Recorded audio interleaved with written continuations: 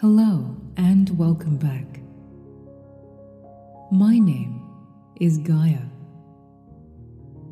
Tonight we talk about cinnamon, a spice that launched wars, embalmed the ancient Egyptian dead, and even fired up love potions.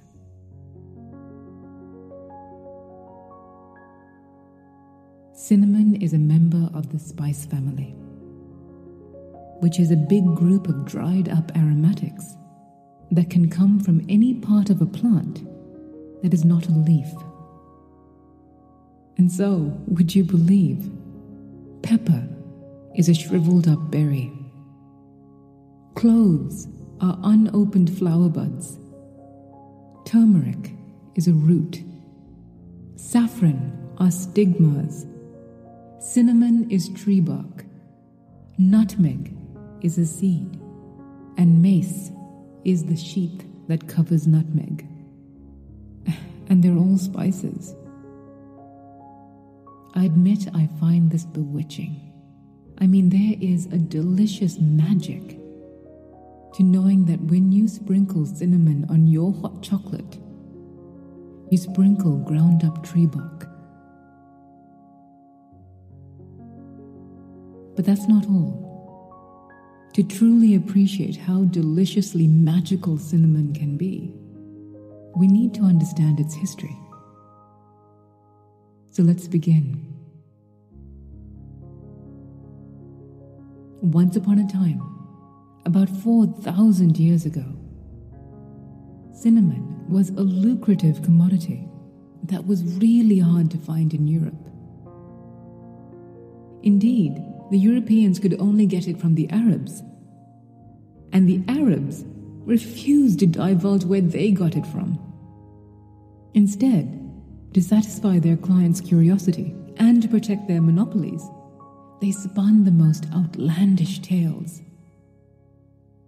And this, dear listener, is precisely why Herodotus, a 5th century Greek historian, believed that cinnamon could only be found by big birds called cynomologus. You see, the Arab merchants told the Greeks that these birds needed cinnamon for their nests. And the only way for humans to get cinnamon was to lure the birds down from their eyries with the bleeding cuts of ox and ass.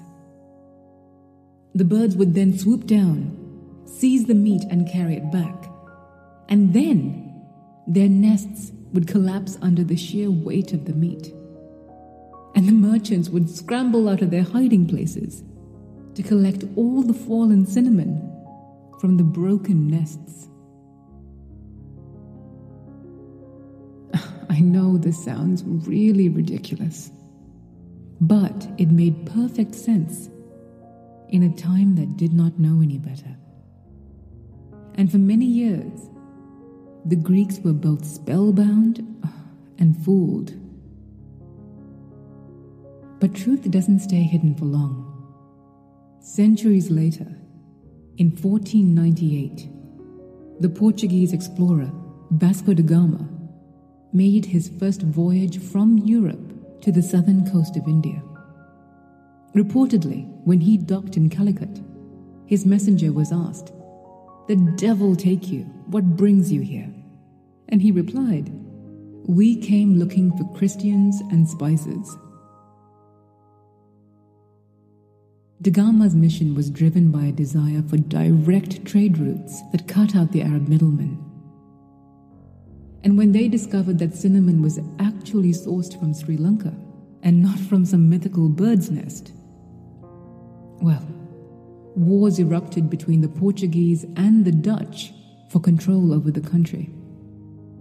Which, you have to admit, is bizarre. In the grander scheme of life, cinnamon is trivial.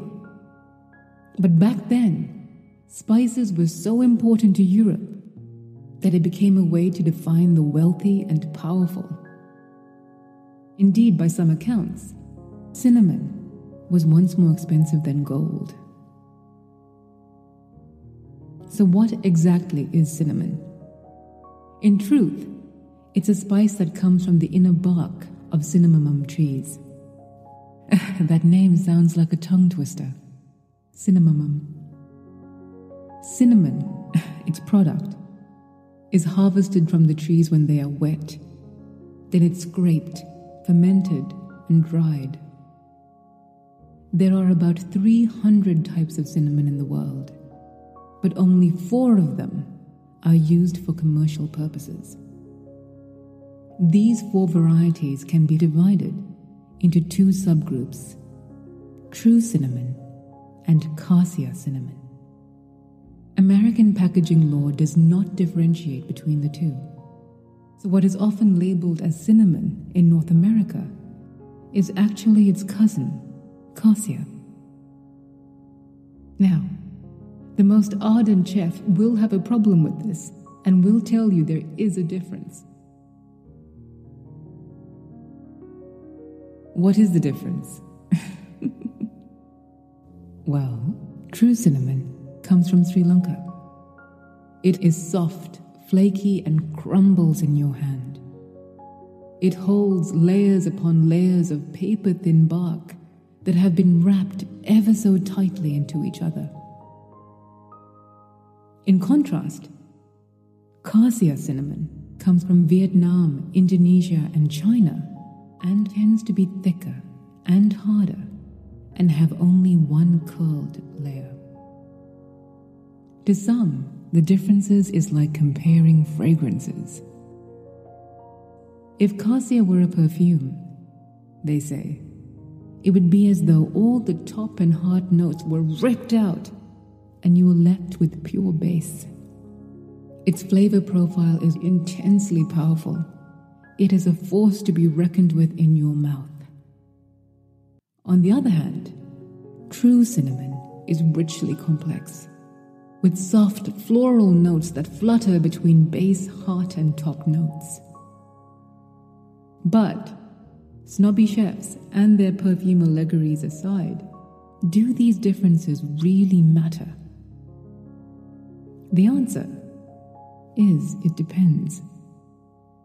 For a quick rule of thumb, use true cinnamon if it is the only spice you're using to flavor your dish. Its taste is subtle and multidimensional. It's also a great choice if your recipe is of European origin. Use true cinnamon because that's likely what was intended. After all, it was true cinnamon that European powers fought over. It's also a really good bet to use true cinnamon in any authentic Mexican recipe, because Mexico is one of the biggest importers of true cinnamon. If you were to use cassia, you might throw off the flavor profile. But it's a very good bet to use cassia if your recipe comes from Vietnam, China, or Indonesia, since it is indigenous to these countries. Also, since we're far more likely to find cassia in North American supermarkets, it's a relatively safe bet to use cassia in recipes from Canada or America. And on those notes, we head to the children's story for the outlandish tale that Herodotus was once told. But I've made some adaptations. This time, the cinnamon bird is not tempted by big chunks of bleeding oxen ass, but by their floral namesakes of cowslips, ox-eyed daisies, and donkey tails. Come, join us.